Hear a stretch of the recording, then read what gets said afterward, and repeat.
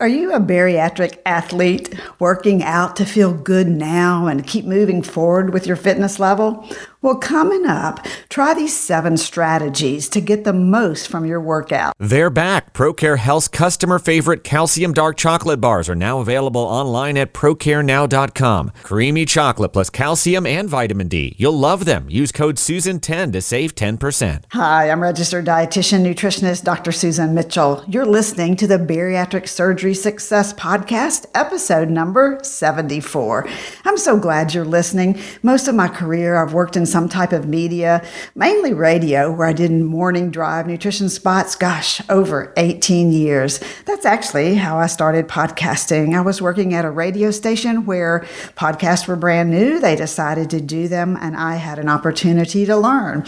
So that's what led me to start and ultimately to you. I created Bariatric Surgery Success to provide you with life-changing information week to week and simple strategies and tools so you can be successful, because that's what it's all about, right? Bottom line is your success. So I'm happy you've connected with me. You're in the right place. Have you signed up for the weekly Breaking Down Nutrition newsletter? If not, you can find it on my website, homepage, breakingdownnutrition.com. It is such a quick way every week to find out what's going on in bariatric nutrition. I'll tell you about our new freebies, upcoming courses. We have a new course coming up in the spring, product discounts, even the latest episode. So check it out if you haven't signed up. Please do. Let's talk sports nutrition, and specifically bariatric sports nutrition, which is a very new field of research. And I want you to know this up front, because there aren't a lot of sports nutrition guidelines if you've had bariatric surgery and are involved in sports and workouts. So the guidelines currently available can vary a lot between people and between types of workouts, such as endurance or distance running for half marathons, for example, as compared to weightlifting.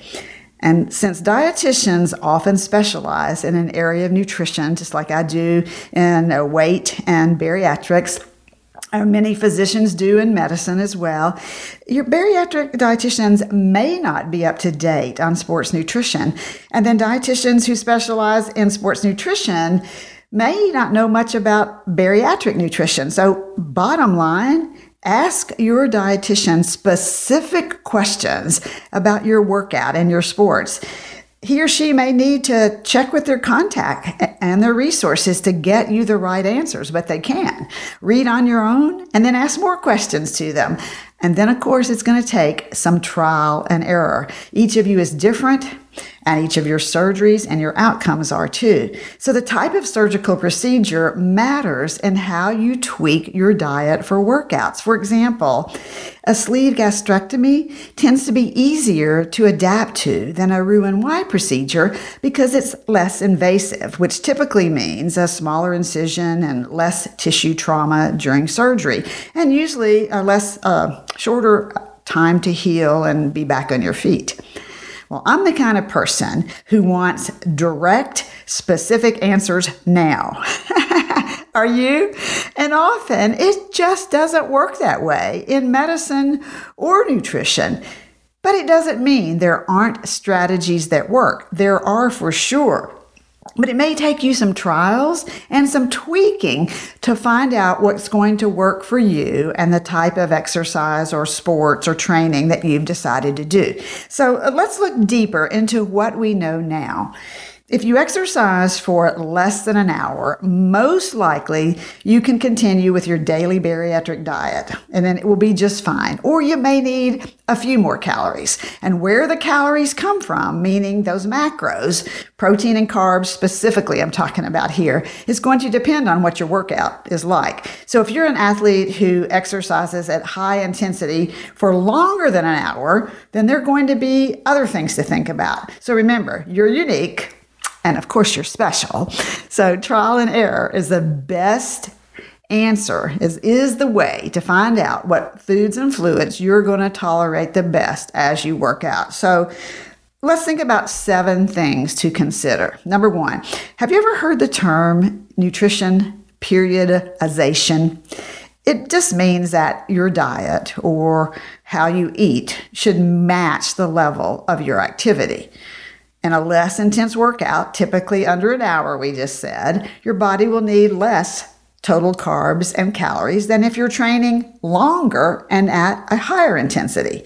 So your workouts that are lower intensity and less time, again, typically under an hour, usually work well with your normal daily intake or a few more additional calories, as I just mentioned a minute or so ago.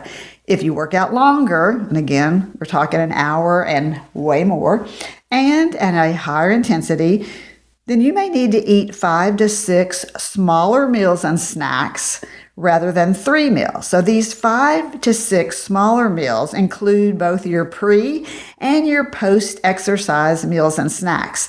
The volume of your meals and snacks will depend on your surgery type and your personal tolerance, as well as your training demand, meaning how hard, how long, what you're doing.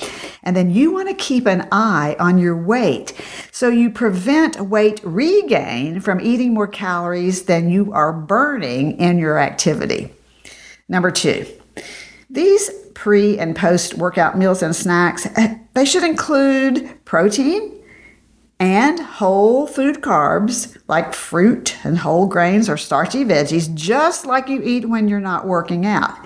What do you eat first? I know what I hope your answer has always been up until now, right? Your answer has always been protein. Okay, here's a potential conflict to think about. Don't miss this, so come back if you're doing something else. Here's a potential conflict to think about. If you're lifting weights, it makes sense that protein first, that concept that you've always done, works, right? But what if you're walking, running, biking, swimming hard and long instead, or training for a 5K, a 10K, a half marathon, or full marathon? You may not get the carbs you need for these types of events and could bonk. What is bonk? Well, you're going to know it if it happens for sure. It's where you feel that sudden loss of energy and a sudden fatigue, and you think, oh my gosh, I just cannot drag myself on any longer. And it's caused by a depletion of your glycogen stores, and that glycogen is stored in the livers and the muscles. You don't want this to happen. It isn't pretty. And it's why circling back with your bariatric dietitian to personalize your needs based on your specific type of training is so important. You'll need more carbs, and you may need to eat them first so you don't bonk and you have the energy to do what you're training to do. This is an important discussion to have because it goes against what you're always told to do, right? And this is why sports nutrition and bariatrics is new, and sometimes it's trial and error to figure it out. Number 3, let's call this one food for thought. Intensive exercise, these hard workouts we're talking about, whether with weights or long distance type of training of some type or in between, is probably smarter 1 or 2 years down the road when your calorie intake can be higher and your macros tweaked. Now, this doesn't mean you don't exercise, not at all. The first 6 months, you're healing and you're just trying to move around more, right?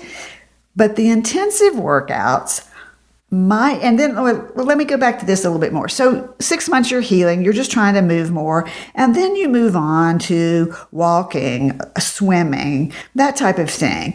And then the intensive workouts might be better initiated 1 or 2 years after your surgical procedure. Have this discussion with your team if you want to work out harder or longer and it's still early in your recovery.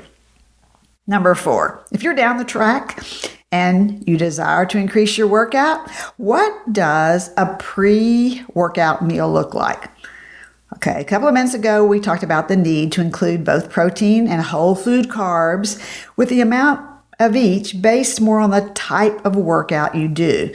So general examples would be like a hard-boiled egg with a half to 1 slice of whole grain toast, or deli meat like sliced turkey wrapped around a low-fat cheese stick, and fruit.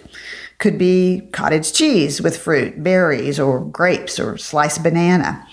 Remember, the protein or carb amount may need to be altered based on the type of exercise you're doing.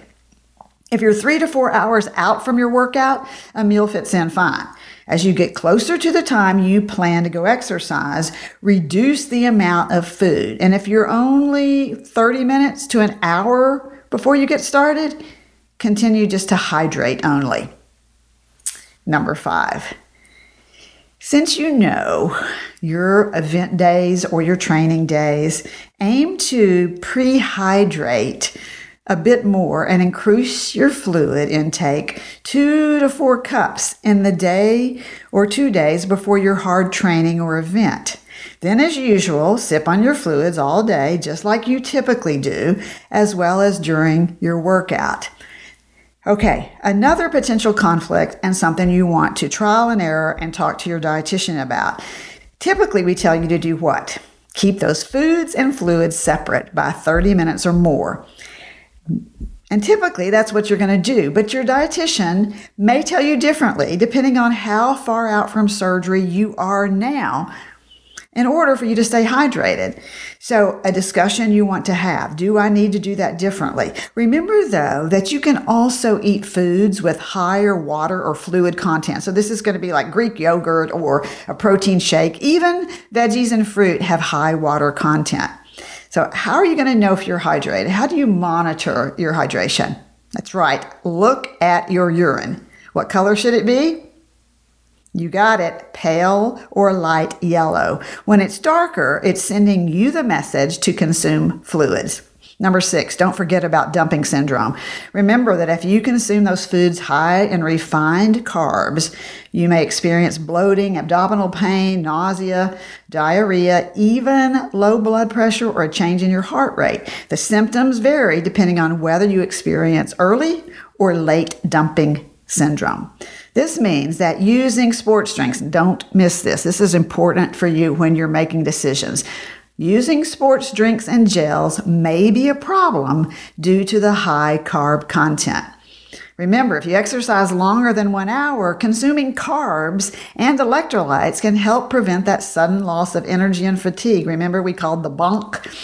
So there are recommendations right now that suggest to consume somewhere in the range of 30 to 60 grams of carbs per hour in about 10-gram increments. But you don't have to use a sports drink or gels. They don't have magical powers. Did you hear that? Sports drinks and gels don't have magical powers, but they're very convenient. Did you know you can eat a few raisins or other fruit and get your carbs and calories easily? You don't want low blood sugar or fainting as you try to get stronger through your workout. So dumping syndrome, we want to keep that as far away as we possibly can. Also, not getting enough quality calories can show its ugly face in muscle wasting, poor performance, or trouble with recovery. Speaking of recovery, try to eat or drink your meal within 30 minutes to 1 hour after you finish your workout. Okay, this might surprise you too. Shoot for a ratio of 2 to 1 carb to protein for a post-workout meal. I know this is not typically the bariatric way, which is why which carbs you choose to eat, by that I mean whole food carbs, is important along with how much. Your dietitian may have a very certain strategy that you're to follow. Number 7 and last, but not least, be sure and take those bariatric supplements daily. Let your dietitian know how much you train. Because did you know that the more you work out, increased workouts and increased calorie burn can increase the need for some supplements, such as iron, for example. I don't want you becoming anemic because you're not getting enough. Sports nutrition is just as important after your surgery as it is for anyone who trains or works out. Try these strategies, discuss them with your healthcare team, find out which ones will work for you. Take care of yourself and be good to you. You're worth it. Bariatric Surgery Success with dietitian Dr. Susan Mitchell is produced and owned by Practicalories, LLC. All rights reserved. Remember, the content provided on this podcast is for information purposes only and doesn't create a patient-provider relationship. It's intended to provide reference material and is not designed to provide medical advice. Please consult your healthcare provider regarding any medical issues you have relating to symptoms, conditions, diseases, diagnosis, treatments, and side effects. Podcast guests express their own opinions, experience, and conclusions which do not necessarily reflect or agree with the host, Dr. Susan Mitchell or Practicalories, LLC.